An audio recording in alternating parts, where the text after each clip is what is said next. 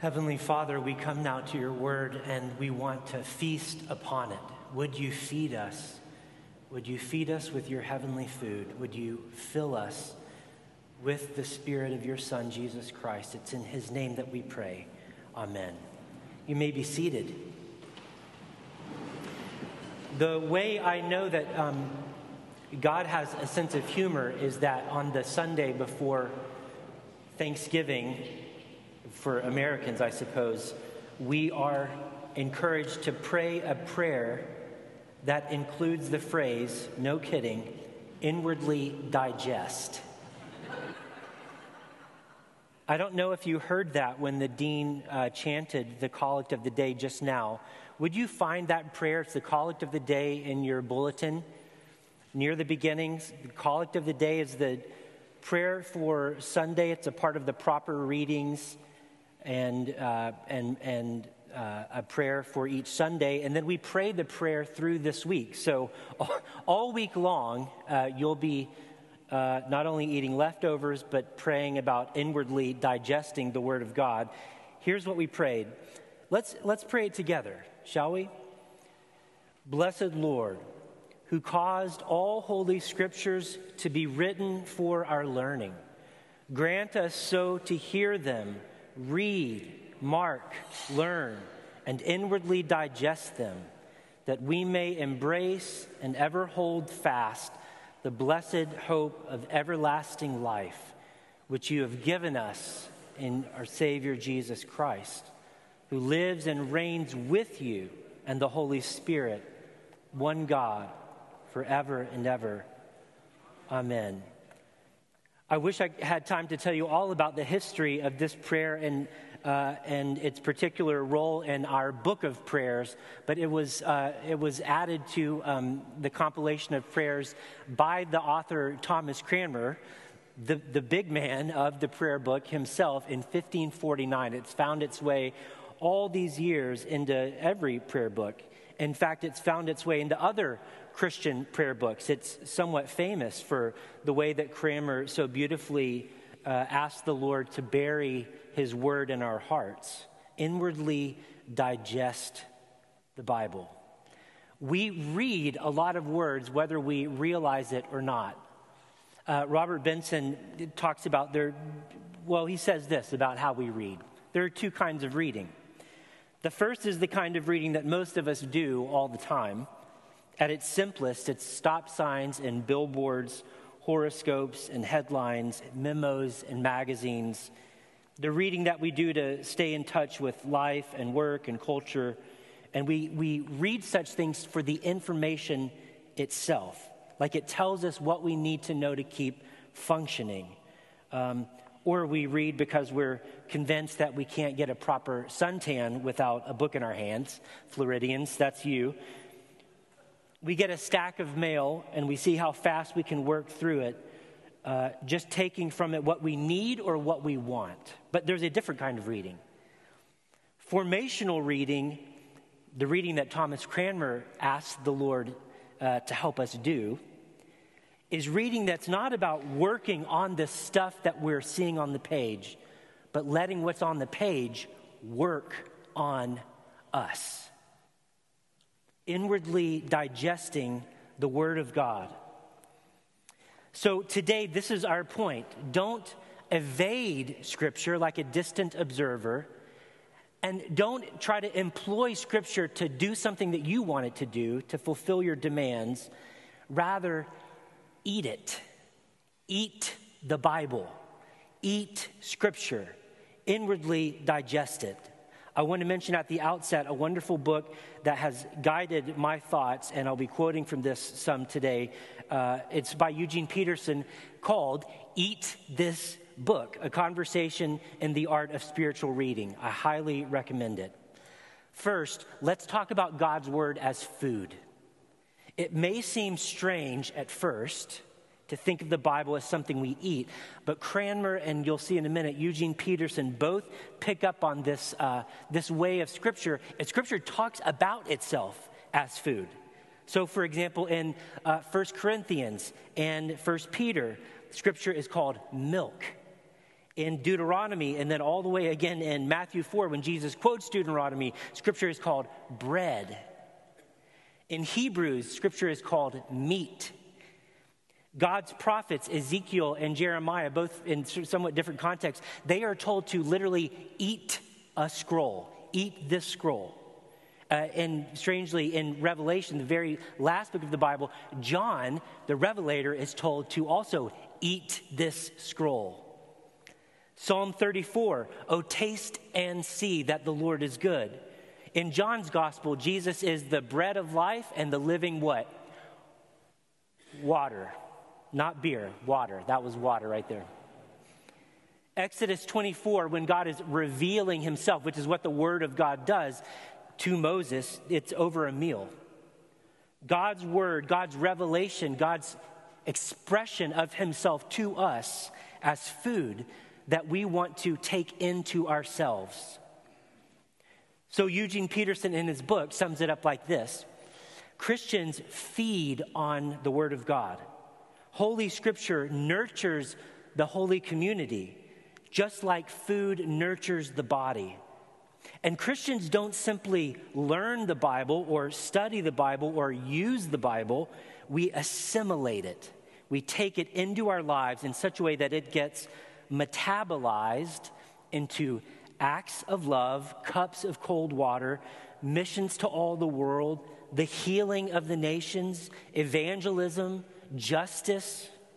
That's what happens to God's word when we inwardly digest it. But here's how not to read. I always like to ask the question when I'm preparing a sermon or just reading a text and I'm trying to apply it to my life, what is at stake for me in this passage? Or what's at stake for our community? Like if we don't engage this text, the truth of this Bible passage well, what would that mean for us? So what is Cranmer against here? What is he saying? Don't do this. Instead, inwardly digest it. I think it's something like this. 2 ways not to read the Bible, all right? Don't evade it like a distant observer. What does this look like? Well, let's talk about Thursday and the big feast of food that's coming, hopefully. By the way, even for our homeless brothers and sisters around us as a downtown church, there's a feast for you at the Salvation Army. I hope that you'll take advantage of that. So we're feasting on Thursday. What if we did this, how not to read the Bible? What if we took this big meal and, I'm thinking of Grandma because my grandma would cook it. So Grandma brings the turkey in and sets it down, and then sets down the mashed potatoes on the table, and then the sweet potatoes, and then the other kinds of 4 potatoes that are also there. And then the tea, right, or whatever it is. And we all sit there, and then someone is asked to say the grace. So dad or mom prays, Lord, thank you for this food. And then we just sit quietly and look at the food. No, I mean, that's what I'm saying. That's what we would do with our Thanksgiving. That is Thanksgiving. And after about 30 minutes, family awkward pauses at Thanksgiving are rough, but this would be the ultimate 30-minute awkward pause in conversation. We would sit quietly, we would look at the food, and then Grandma would begin to slowly take each plate and dish back to the kitchen, dump it out into the garbage, and we would go on our merry way, right? No leftovers the next day. We wouldn't participate with the food or touch the food or handle the food or smell it. We would just look at it. Peterson writes this on evading Scripture like a distant observer. The act of eating the book means that reading isn't just an objective act where we look at the words and we ascertain their meaning. Eating the book is in contrast with how most of us are trained to read books.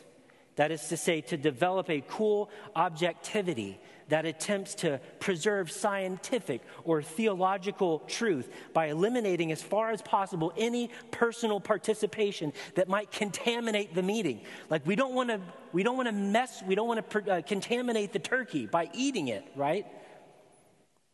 Imagine that. It would be like just now, all of these ritual acts and words that we've just spoken in this word portion of our service. By the way, it's word and then sacrament, the two big chapters in each worship service. So right now we're in the middle of the word section, and we do all of this liturgy around word, all these worshipful acts, right, to acknowledge and adore God through his word. So just now, the word was carried down into the midst of the people, and we all stood up in honor, because it's like literally Jesus Christ is about to speak to you from the Gospels himself. And that's why we don't say praise to you, Lord Book. We say praise to you, Lord Christ. Jesus is speaking to us from the Gospels. So it would be like doing all of these acts, saying all of these things, even attentively listening and maybe even taking notes on the homily, and then not living it out, not letting the word actually filter into our bones and come out in our actions. It sort of reminds one of James when James talks about being hearers of the word instead of hearers and doers.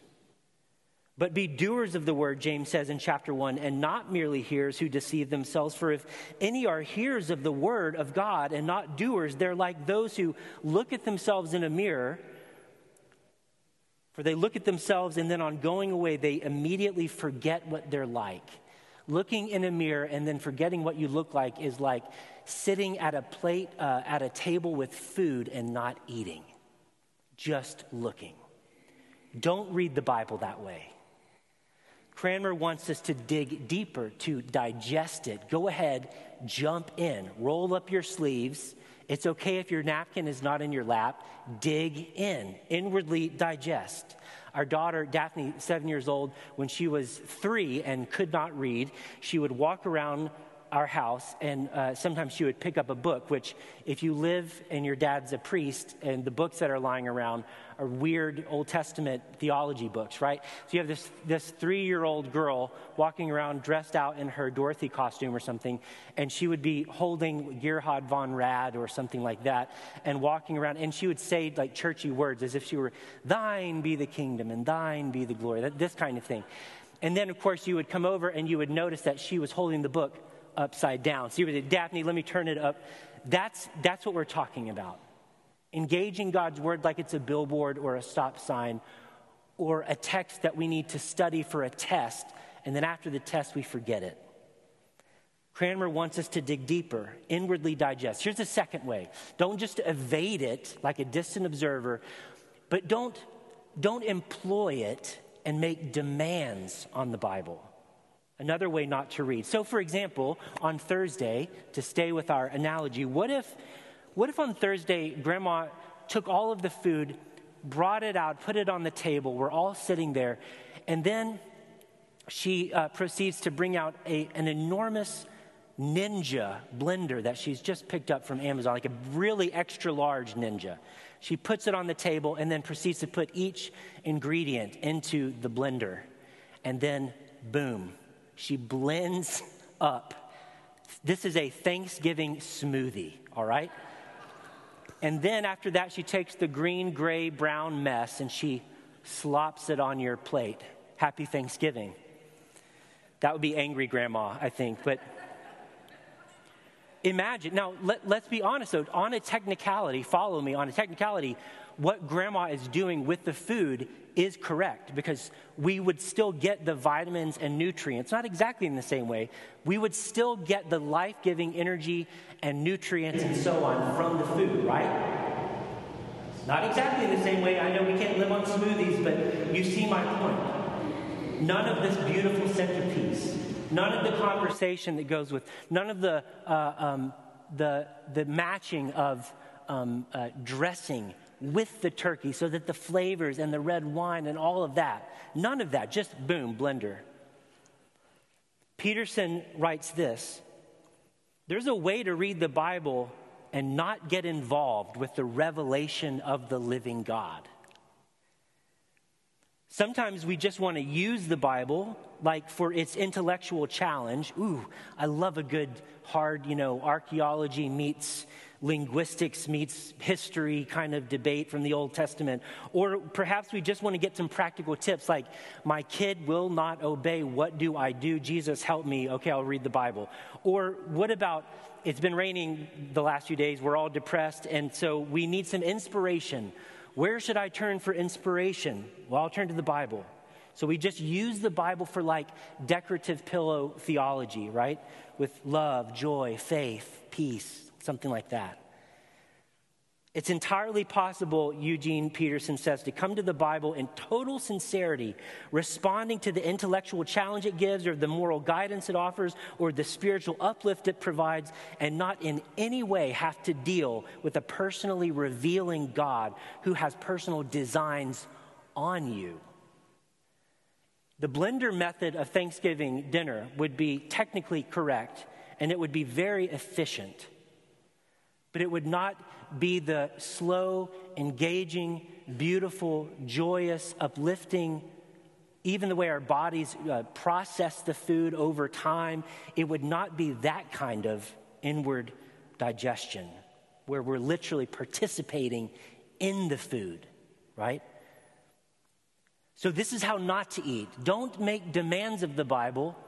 Let the Bible make demands on you. It's a living word, Hebrews tells us. It is the person of Jesus speaking to us through the Bible. It is the presence of God in our midst, making demands upon us because we are, after all, followers of Jesus. So we want to submit to the Bible. That's what it means to inwardly digest it, as hard as that may be to hear. All right, so that's how not to read it. Here's how to read it, a few ideas. Receive it and respond to it. When we say that little liturgical thing we do, the gospel of the Lord, praise to you, Lord Christ, I always think of that as, I got it, I heard it, I'm with you. I tucked that away, I'm listening, right? It's like the deacon or whoever reads the gospel, just now Dean Kidd read the gospel, it's like he's throwing you the ball and you are catching the ball. The holy gospel of our Lord Jesus Christ, the gospel of the Lord, praise to you, Lord Christ, I got it. It's like a runner receiving a plate of pasta the night before she's going to run the big race. Feed on the scriptures because without them you won't be able to run. They are your life. They are your sustenance and your energy. It's not really optional for a Christian. It's like running every day without any energy. It doesn't work. Here's a second way. Maybe participate in it. Get your hands in the turkey, right? I don't know a better way to say this except for to tell you how my imagination pictures participating in a meal. To use our grandmother again in the story. It's like grandmother prepares and participates in the meal first by preparing it. So her hands are in the turkey, in the bird, putting the dressing in there. Cutting all of the veggies, right? She's all in the food in the very beginning. And then a few hours later, she's sitting down and she's actually eating the food. Another part of participating in the meal. And then she's watching her children, her grandchildren, throw the turkey against the wall because that's how they're engaging the food, right? They're participating in the meal the way kids participate in the meal. And then she's cleaning it up afterwards, still getting some of it on her hands again, but thanking God that everybody was there and that the kids were having a blast. And then she's still participating in it hours later when she lays her head on the pillow and is thinking about and thanking God for the way that turkey not only gave her body life and sustenance, but brought life to her whole family. That is participating in the food. She didn't just serve a turkey smoothie, she served a beautiful family meal. We've got to submit to it. Now here, without being too graphic, let me close with this, because this is a final thought on how to read and inwardly digest God's word. I would ask you to consider the sometimes slow and painful, nourishing process of digesting food. Think about it. It's messy. it's also mysterious. Like, you don't see the food when it goes down inside. I mean, after you make the choice to put that Krystal cheeseburger in your body, your choice is done, friends. It's done. My dad used to call them Gristals, by the way. Our family, thank you, Krystal, for what you do. It's mysterious. It's messy. We can't see the process of our bodies breaking down the materials that then will give us life. But in the end, it is life-giving. There really is a process then of submitting to the food, like letting it do its thing, and sort of our hands are off of it. And now it is in us. It is working on us and in us and through us to bring life, So let us engage God's word today, not with empty reading, not with some kind of agenda, but with submission, feasting on it. And I know you're probably tired of hearing about food, but I just have to remind you that our God doesn't want anyone to go hungry. And so now we come to the second part of our liturgy, from the word to the sacrament, and it's all about food again, because now we're going to eat what theologians call the living word. We've been feasting on the written and preached word, and now we're going to eat the living word, the sacrament, the body and blood of Jesus Christ in the bread and wine. This imagery we cannot escape. So friends, let's eat. Amen.